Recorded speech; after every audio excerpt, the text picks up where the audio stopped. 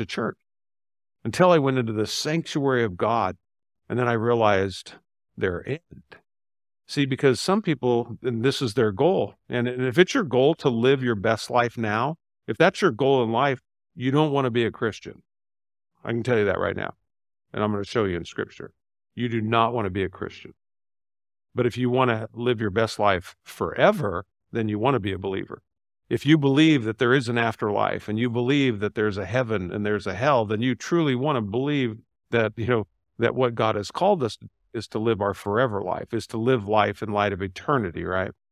But yet, if we don't believe that, then the worst place that you can possibly be is in a church seeking God, if you're trying to just get it all right now, because they run in complete opposition to each other.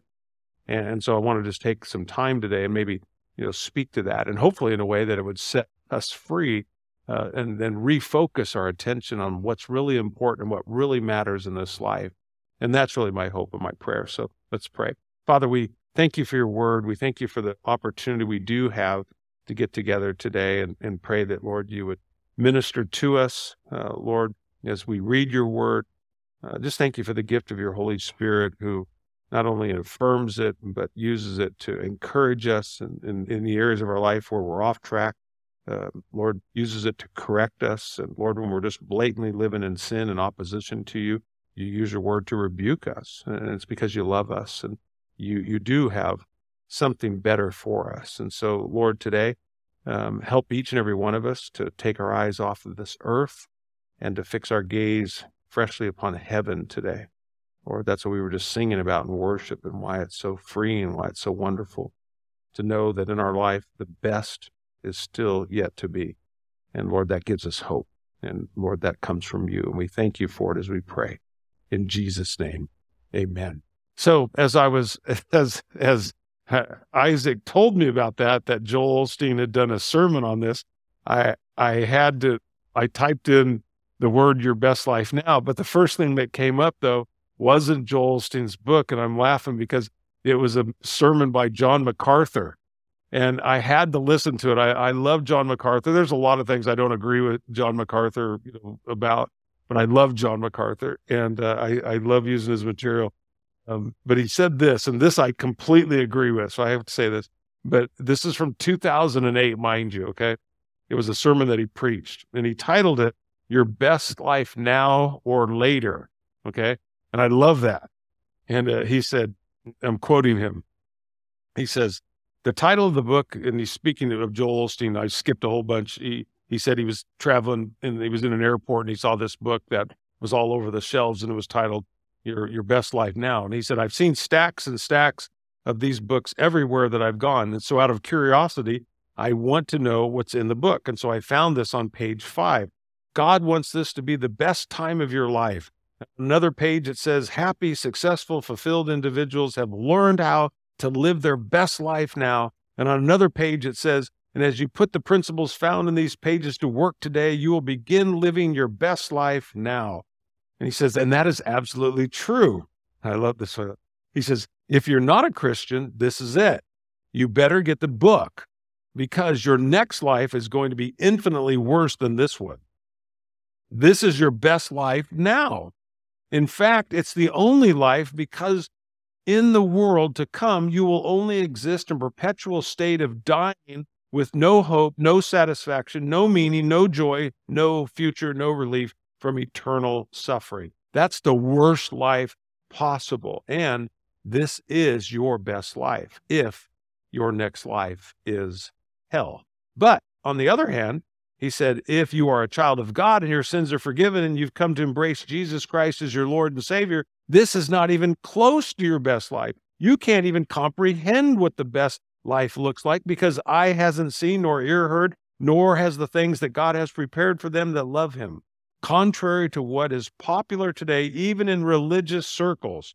And John, he just names names. He just starts reading off, and he says, in Christian circles, even in the name of Jesus, the Lord is not promising you here and now a full, happy, rich, satisfying, trouble-free life of wealth and success. Oh, he does promise that. Absolutely. A full, rich, satisfying, trouble-free life of health and wealth and success and absolute joy and peace and perfection, but not now. Not now.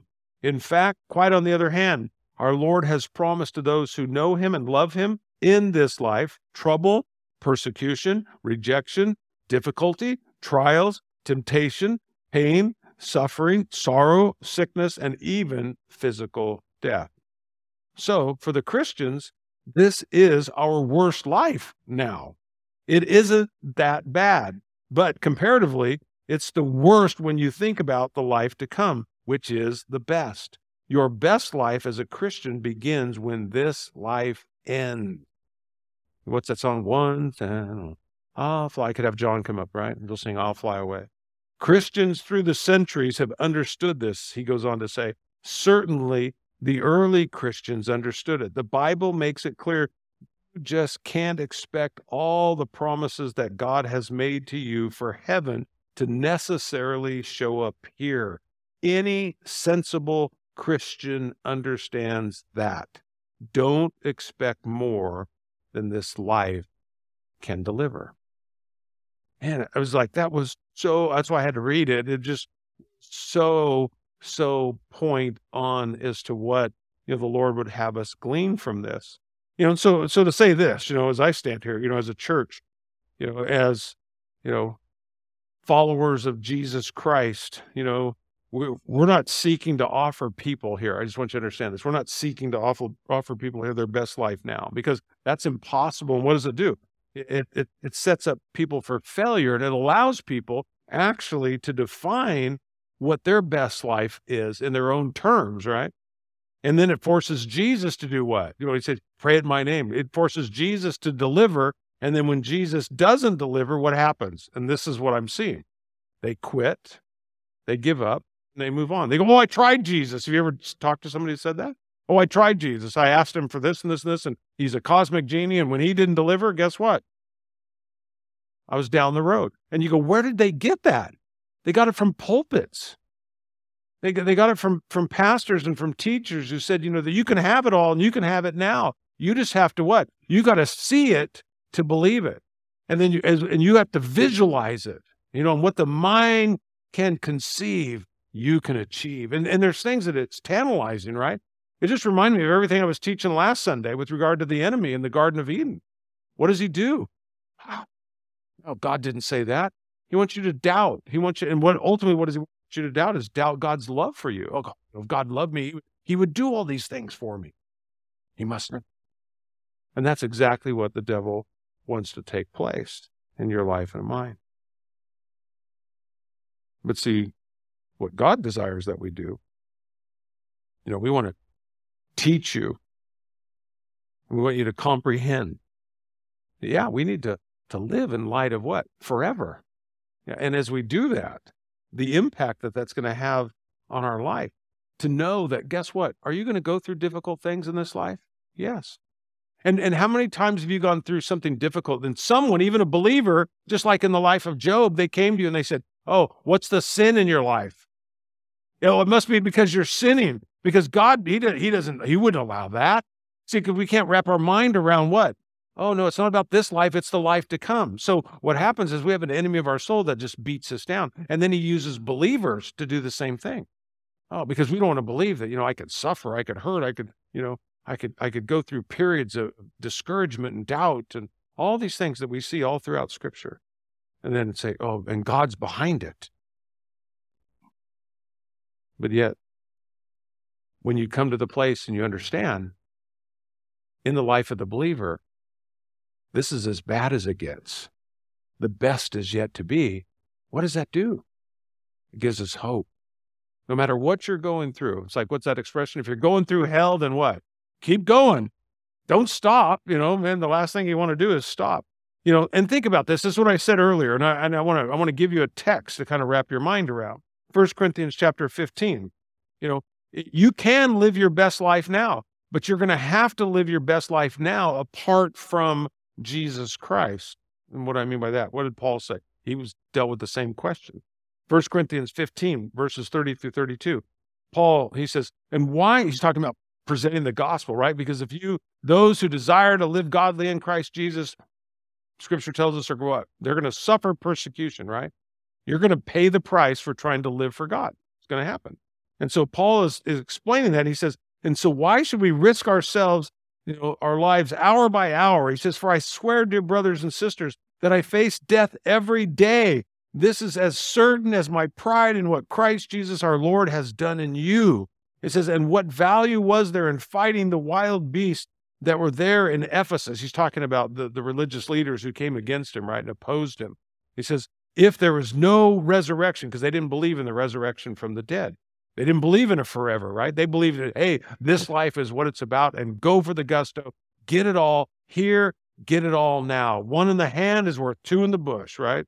So, and Paul says this, and this is what I want you to think about. He says, and if there's no resurrection, he says, let's what? What does your Bible say? Let's eat or feast and drink, for tomorrow what? We die. Yeah, if there's no forever, if Jesus hasn't risen from the dead, then you know what? We're wasting our time here, folks. In the truest sense, right? It's all because of the resurrection of Jesus Christ and what that promises you and I. Because he lives, he says what? I'll live too. People all the time, it's like, oh, I don't know, Pastor Mike. I don't know what direction, I should go, I don't want, God to, I don't want to be way out here and God be over here. And I'm like, it's such a basic thought. You go, wait a second. Can you go anywhere from God? No. Wherever you go, where is God? He's with you. And what? He's even closer than with you. He's in you. Do you think God can change the direction or the course of your life if he wants to? He has that ability? Yeah. And yet the beauty of being a believer is knowing we don't serve a dead Savior. He's risen. That's the beauty of the resurrection. He's with you and he's in you. And he wants us to enjoy life in the sense of everything we're thinking of as forever because he's with us, right? No matter what. That's what overwhelmed David all through the Psalms, right? We think of the 23rd Psalm. We share that, at funerals. Though I walk through what?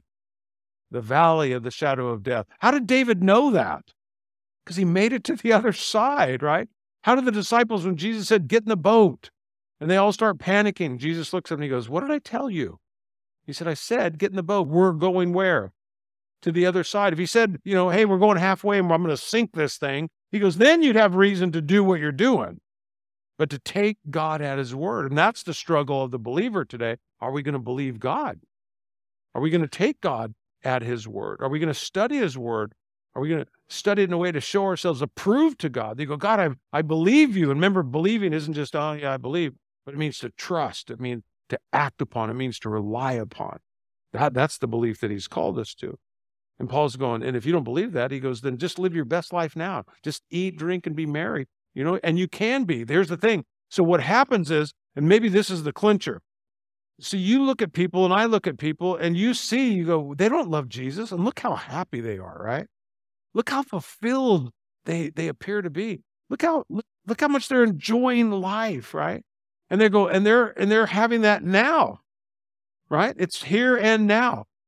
And then we go, oh, and you go, but they're not doing it in light of what? Forever. There's a difference.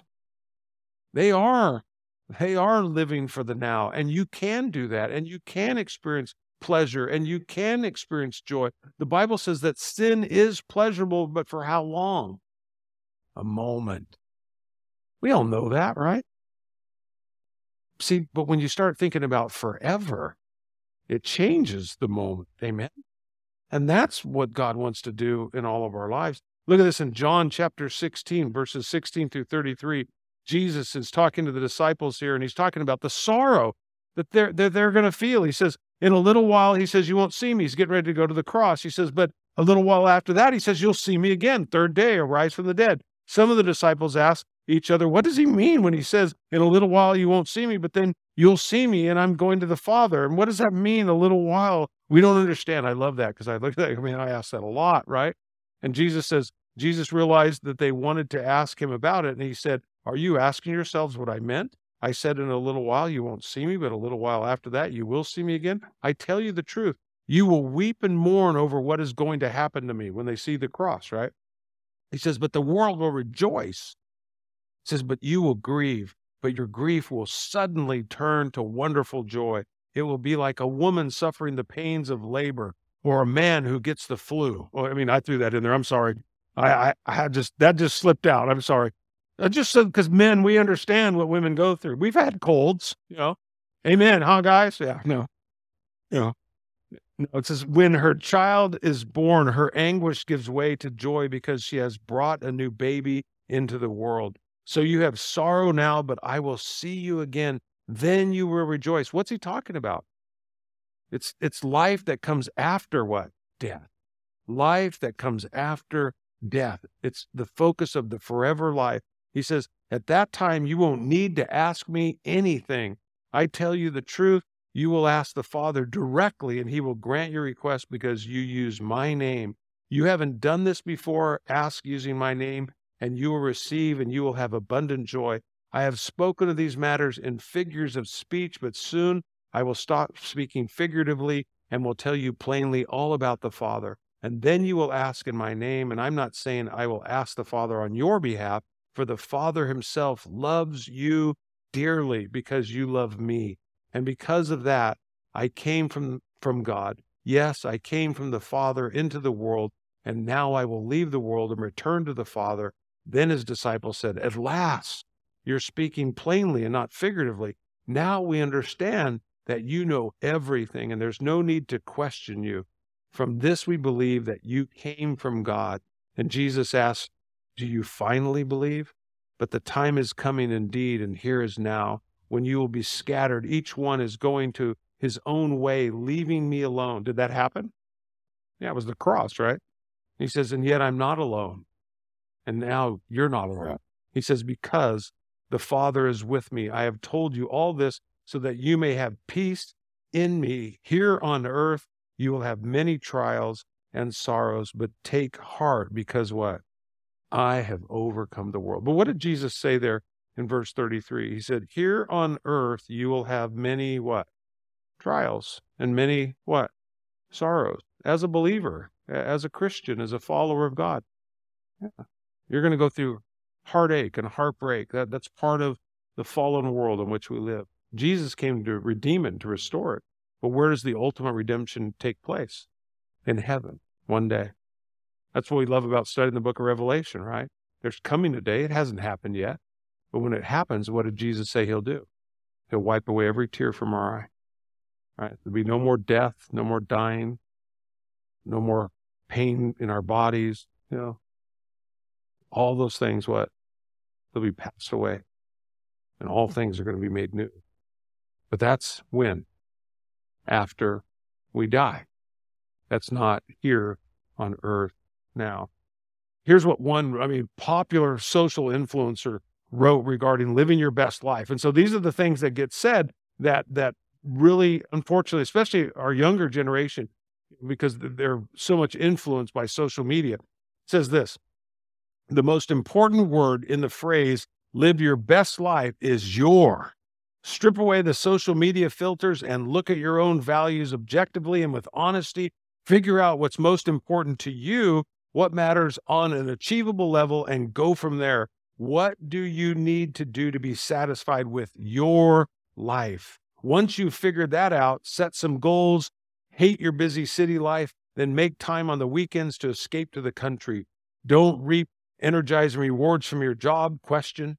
Do something about it. Take tiny steps to inject things into your life, into your workplace. Set new goals. Talk to your boss about new responsibilities, or look for something new. Take a class, learn a skill, take up a new sport or a hobby. Everything is within your control.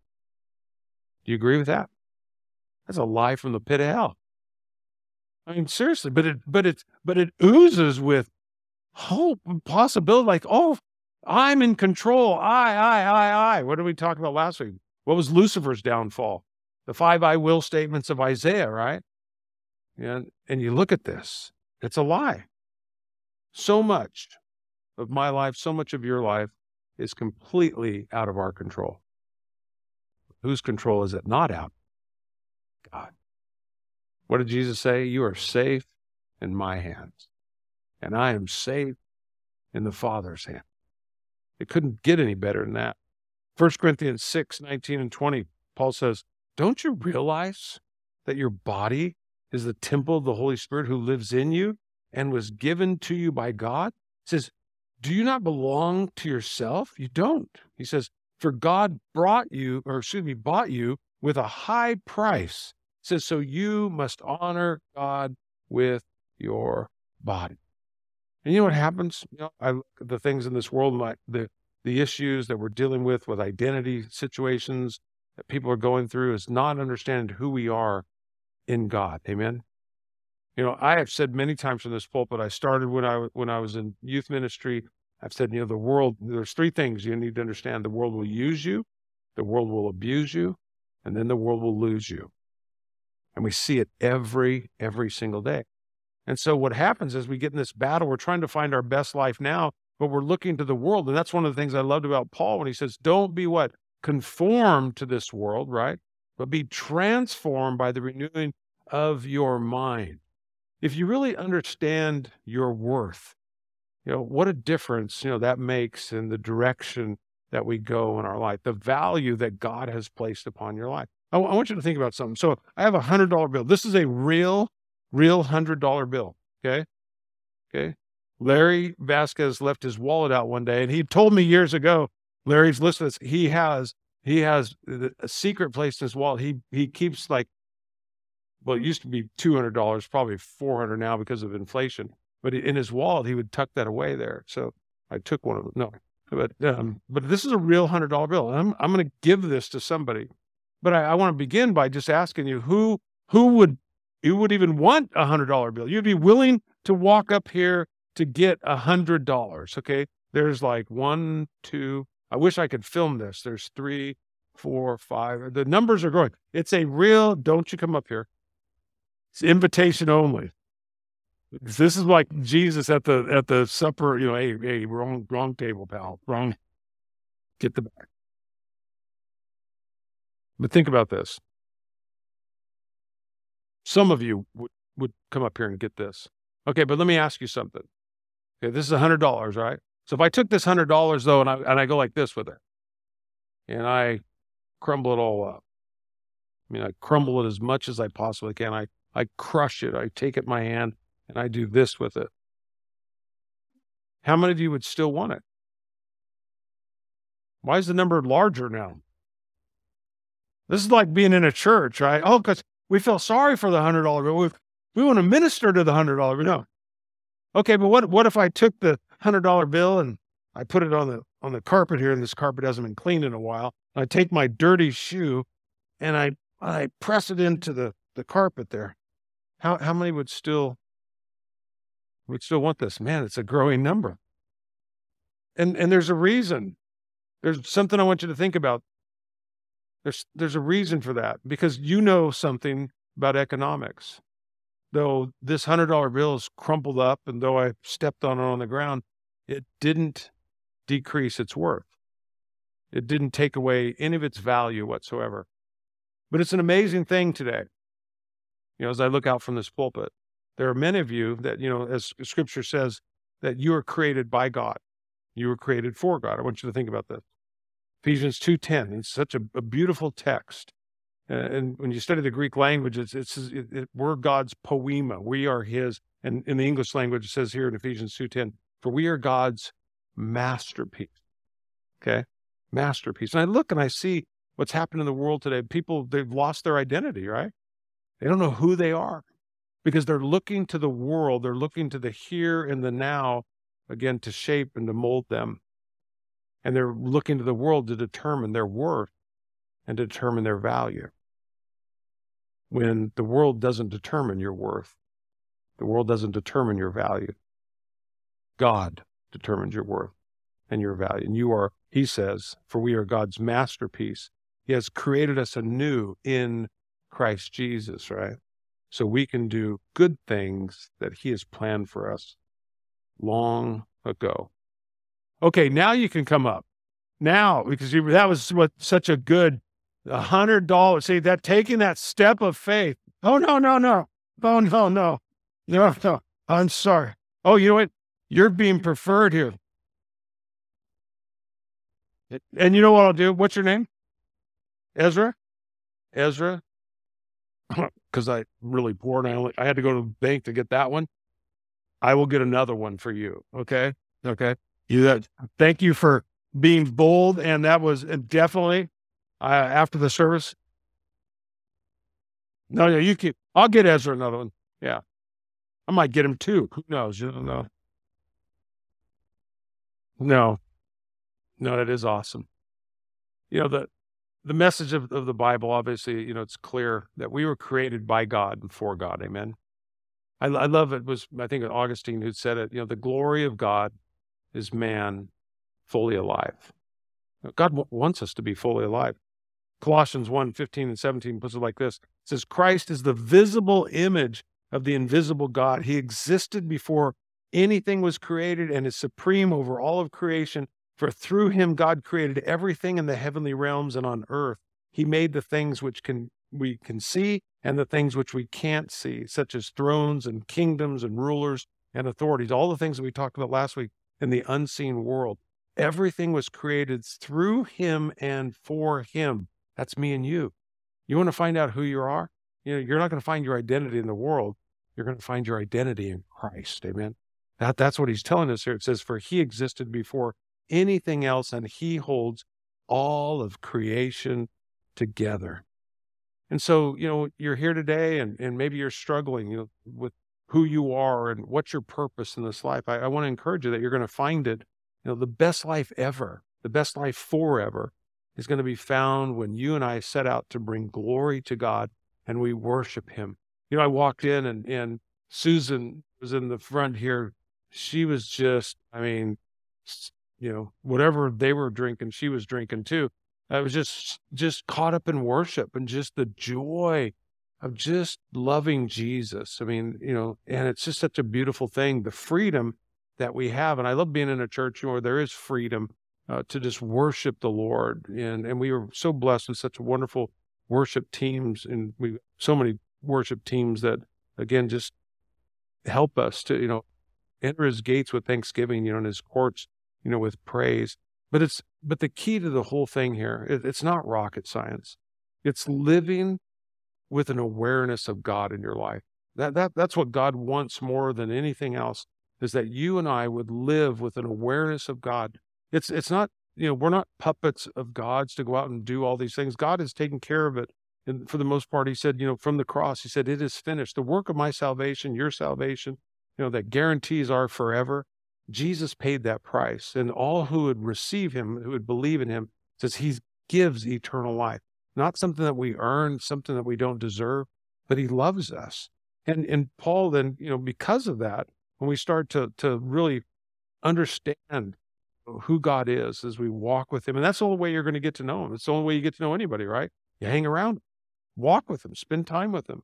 Paul wrote this in Colossians 3:17. He says, and whatever you do or say, do it as a representative of the Lord Jesus, giving thanks through him to God the Father. It's to think that you go, so what's the purpose of my life? He says, just to go through life and be grateful, be thankful, what God has done for you in Christ Jesus and what he's doing for you now. Where is he now? He's preparing a place for you, right? He's in heaven preparing it. It's personal, a place for you. It's not just like, oh yeah, it's like a hotel and all the rooms look the same.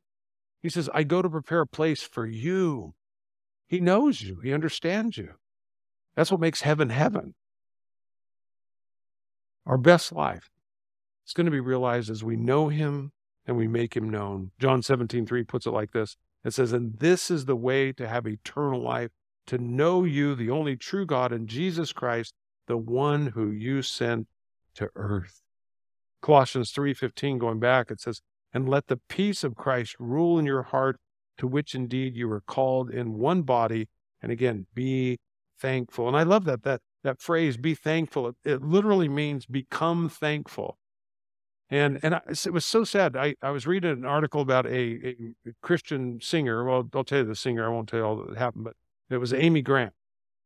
And Amy Grant had made a statement that she was very thankful to God. She stated a near-death experience on a bike. And it really helped her to understand just how good God was. And she was very grateful. And I was reading the comments, and the comments, man, I mean, were so cruel. And they were from Christians, they were from other believers. And they were things like, well, she should have already been thankful. And you go, have you ever gone through something and God saved your life, after you got saved and you went, it made me more thankful. It made me more appreciative. You go, there's nothing wrong with that. But yet even the church is like, like we got saved and were we all of a sudden, were we perfect in every single capacity? And they looked at her life and goes, well, she votes this way, and she doesn't give money to this and this. And then it became political and all this. You're just going, wow.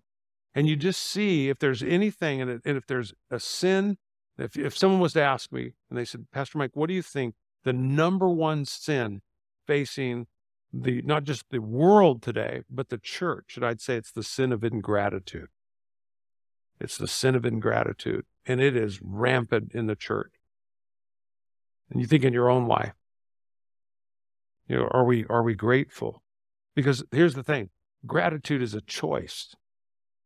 And I talk to people all the time in the church, and it's like they complain about everything. You go, could you just be thankful? I mean, have you ever thought about just being thankful? I mean, you don't just love people who are thankful. I mean, having a heart of gratitude, because that's what God wants. And that changes so much, about our life.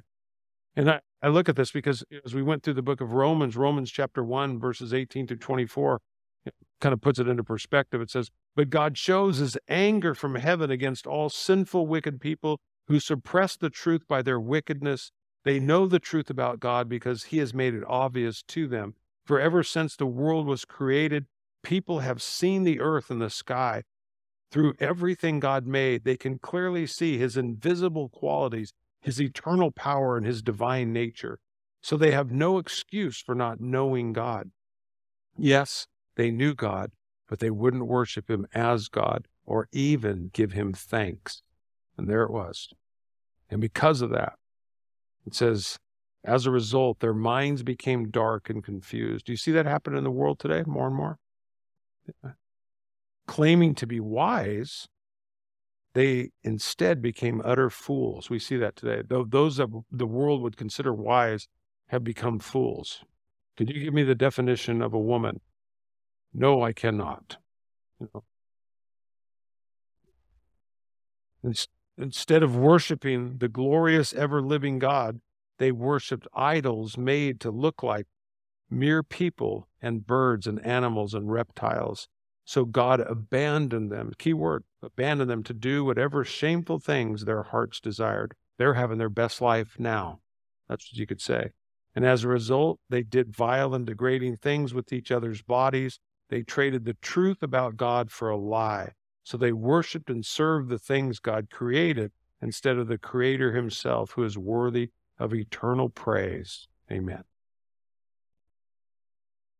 C.S. Lewis once wrote, he said, once people stop believing in God, it's not that they will believe nothing. The problem is they will believe anything. And that's what we're seeing. Not having God at the center of our life. And so you think, how do I today, before you go, you think of some things like this. How do we become thankful? So what would make me and you, what would make us more thankful as we look at God's word? It's worship. When you worship, when you see God for who he is, we see ourselves for who we are. It's one of the things that if you walk with God for any length of time, you see more sin in your life than you did when you first got saved. That's what's so amazing about it. It's why Christians struggle sometimes when they look at themselves, because that's the beauty of holiness, right? Because when I see how wonderful God is and how holy God is, I see how wretched I am. And our imitation of God is God changed me. It's not, I am who I am. It's like, no, God, he didn't make me this way. Sin made me this way, but God changed me from the inside out. And he desires to do that. And so I look at this, if we would just set our hearts to worship, to think about the things that he's done. See, this is about thinking about your forever life, right? It's not what Jesus has done for you, but what is he doing today? The Bible tells us, I shared with you earlier, he's preparing a place right now. The Bible says he's preparing a place for you. And he's doing something else. He's seated at the right hand of the Father, and he's praying for you. He's praying for me currently, right? What a wonderful thing. And then what's he going to do? What's he going to do one day? He's going to come back, and he's going to take us home, and we're going to be with him forever. Amen? You go, man, so worshiping God. I mean, there's tons. If you a bookstore out there, go to Barnes and Nobles. What's the largest section in Barnes and Noble? Self-help. Self-help. The I did it my way section. But see, you can live your best life now. But if you're setting out to live your best life now, you're going to do it by forfeiting the life that is to come, because they run in opposition to each other. Because when you start living your life in the forever mode, Philippians 2 always comes to mind, that Jesus, though he was God, right, he did not regard it equality a thing to be grasped, but he humbled himself to the point of becoming a man, right? He took on human flesh. That was humbling for God. And he became a servant to the point of what? Death. Do you think he was living for the now? Do you think he was living in the moment? You go, no. What was he thinking about? Eternity. As the writer of Hebrews would declare, for what? The joy that was set before Jesus, what did he do? He endured the cross, and he despised its shame. Was it painful? Yeah. Did it hurt? Absolutely. But why did he do it? Because he saw what it would accomplish. And guess what? He's seeing what I see today. It's you. You'd be saved. I'd be saved. We could spend eternity with him. And he's going, he was willing to go through it for us, having a forever life. John 14, 1-3, Jesus said this, again, don't let your hearts be troubled. He said, trust in God, trust also in me. He said, there is more than enough room in my Father's home. If this were not so, I would have told you that I'm going to prepare a place for you. And when everything is ready, I will come and get you so that you will always be where I am. What an encouragement. Man, when you're going through it and life is hard, and you're getting kicked in the teeth, you're sick, your body hurts. I mean, as you get older, kids, you don't understand this, I didn't when I was your age, now I go to bed and it's like, should I just sleep sitting up? Wasn't ever a problem when you were a kid, right? I love my grandkids. They just fall asleep. I just carry them around like wet rags, right? They're just asleep. I mean, if I do that, my arm falls asleep. That's the only thing that's asleep. But it's crazy. It's painful to think one day we're going to get a new body, right? Oh yeah. See, there was no young people saying that. It was all us old folks. Like, yeah, you didn't hear any kids going, "Amen." Yeah, it was like, oh yeah. And seeing the old people, we can't even raise our arm. I would have said amen to that, but I mean, we look at like Isaac today doing worship. You see, he's so young, he just raised his hand. Some of you go, man, I'd love to do that. I remember when I could raise my arm like that. It's awesome. No, it's not about the here and now. Otherwise, Jesus wouldn't have said, heaven and earth will what? Disappear, but my words will never disappear. So our best life, like I said, our forever life is realized as we set out to glorify God. And it's not going to happen by accident. That's the thing. Today, just as we get ready to close here, another passage of scripture I'm going to bring to your mind here in just a moment. How are we going to live our best forever life? And this is what I want to leave you with. How do we live our best forever life? And we can. The first thing we do is we start by, as Jesus said, start by what? Loving God. Just in your heart and mind, you set out and you go, I want to live my best life forever. You go, how does it start? And how does it end? Loving God, right? Jesus said you can fulfill, remember, there were 613 laws of Moses, right? And Jesus says you can fulfill them all in two things. Love God with all of your heart, your mind, your soul, and your strength, right? He goes, that's it. You set out to do that every day, man, you're going to hit home runs. Your day is going to be good.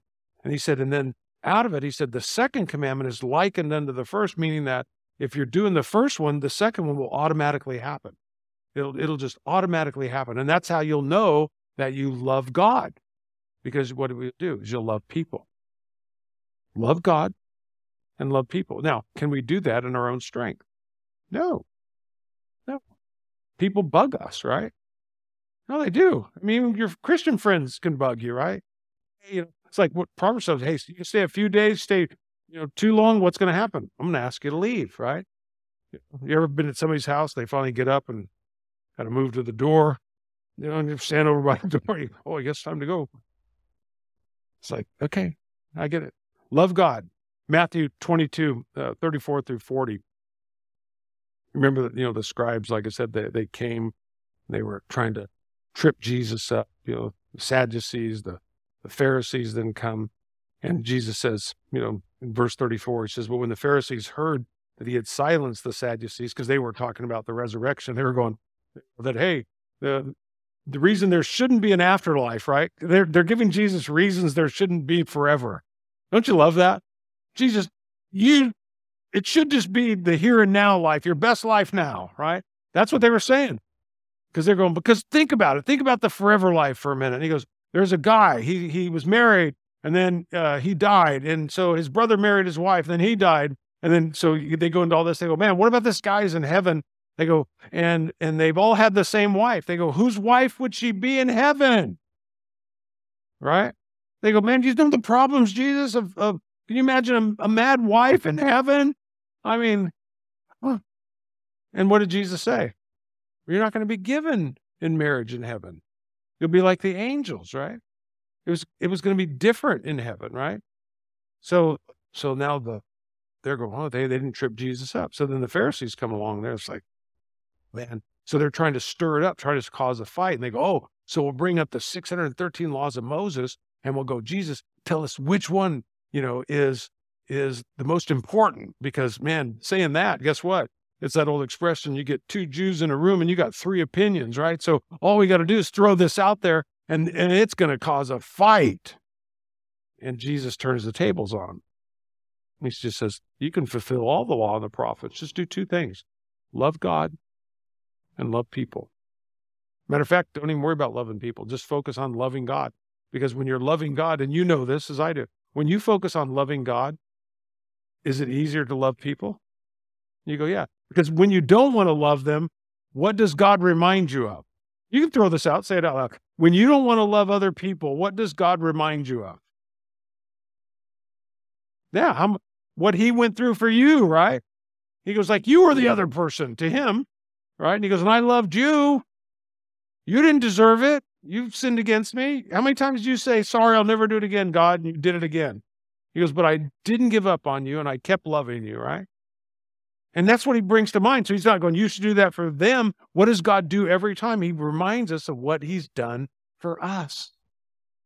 And that's the beauty of it. You fall in love with Jesus, and Jesus will take care of everything else in your life. You will begin to experience what it is to live your best life forever because you're living in light of forever. Love your neighbor as yourself. The last thing I'll share with you before we go here, and then it's just, think about this. Our best life, loving God, loving other people. But there's really one more thing on a day-to-day basis, because this is where we get kind of sideways, as Christians. Seek first the kingdom. This world, like I said, is the enemy's tricky, and he wants to, like I said, discourage us. I mean, he's a thief who comes to steal and to kill and destroy. He wants you to become disillusioned. He wants you to be not just tempted, but he wants you to fall to temptation so that, again, you deal with guilt and condemnation in your life. Though Jesus paid the price for all those things, that he wants you to go down that path. So when I think about seek first the kingdom, I think about, things like priorities. I think about, first things first. I think about keeping the main thing, the main thing. It's been well said, that those who do the most good in this life are those who are living in light of the next life. And I believe that's true. You want to have an impact in this life? Live for the next life. Because what's that going to do? We're going to realize this life is short, right? I mean, if I really lived, with forever in mind, would I let go of things a lot faster? Let things bug me as much? You go, is it going to matter 100 years from now? Much of the stuff that we get all sideways about, you go, no. But see, that's what happens when you start living forever, right? With a forever mentality. Just let it go. Let it go. So then I look at this and again, what am I investing my life in? Jesus put it like this. He says, don't store up your treasures here on earth where moth and rust can destroy them, where thieves break in and steal. Store your treasures in heaven where moths and rust cannot destroy and thieves do not break in and steal. Wherever your treasure is, there the desires of your heart will be. That's why it's important to keep God first, because he will become, whatever, is in your heart, that's the thing that you're going to pursue. Your eye is like a lamp that provides light for your body. When your eye is healthy, your whole body is filled with light. But when your eye is unhealthy, your whole body is filled with darkness. And if the light you think you have is actually darkness, how deep that darkness is. No one can serve two masters. And this is the problem that we face in the world today. I watched, many believers come in all fired up, for God and, not holier than, thou, just holier than I used to be, in that sense. And then, kind of walking with God, and then, the snares, hey, I can kind of have both. I can have my cake and eat it too, trying to figure that out. And Jesus said it best. He said, no one can serve two masters, for you will hate one and love the other, or you'll be devoted to one and despise the other. You cannot serve God and be enslaved to money. This doesn't work. And so it's living in awareness, what is worth living for. Amen. And what's worth living for are the things that are forever. If you think about how much time and effort we spend on things that we can't take with us, right? There's only three things that last forever: God, the Word of God, and the souls of men. And those should be the things that dominate our life. It doesn't mean that other things don't have value and can't be important, but they should be lesser things. But we look at our lives today and you go, there probably needs to be some reshuffling. And John put it like this. 1 John 2:15-17 says, do not love this world nor the things it offers you. For when you love the world, you do not have the love of the Father in you. For the world offers only a craving for physical pleasure, craving for everything that we see, and pride in our achievements and our possessions. These are not from the Father, but are from this world. And this world is fading away, along with everything that people crave. But anyone who does what pleases God will live forever. That's a moment-by-moment battle, isn't it? And so what do? Guard our heart, right? What is Proverbs 3:5-6? And we'll close with this. What is Proverbs 3:5-6? Lean not, what? On your own understanding, but what?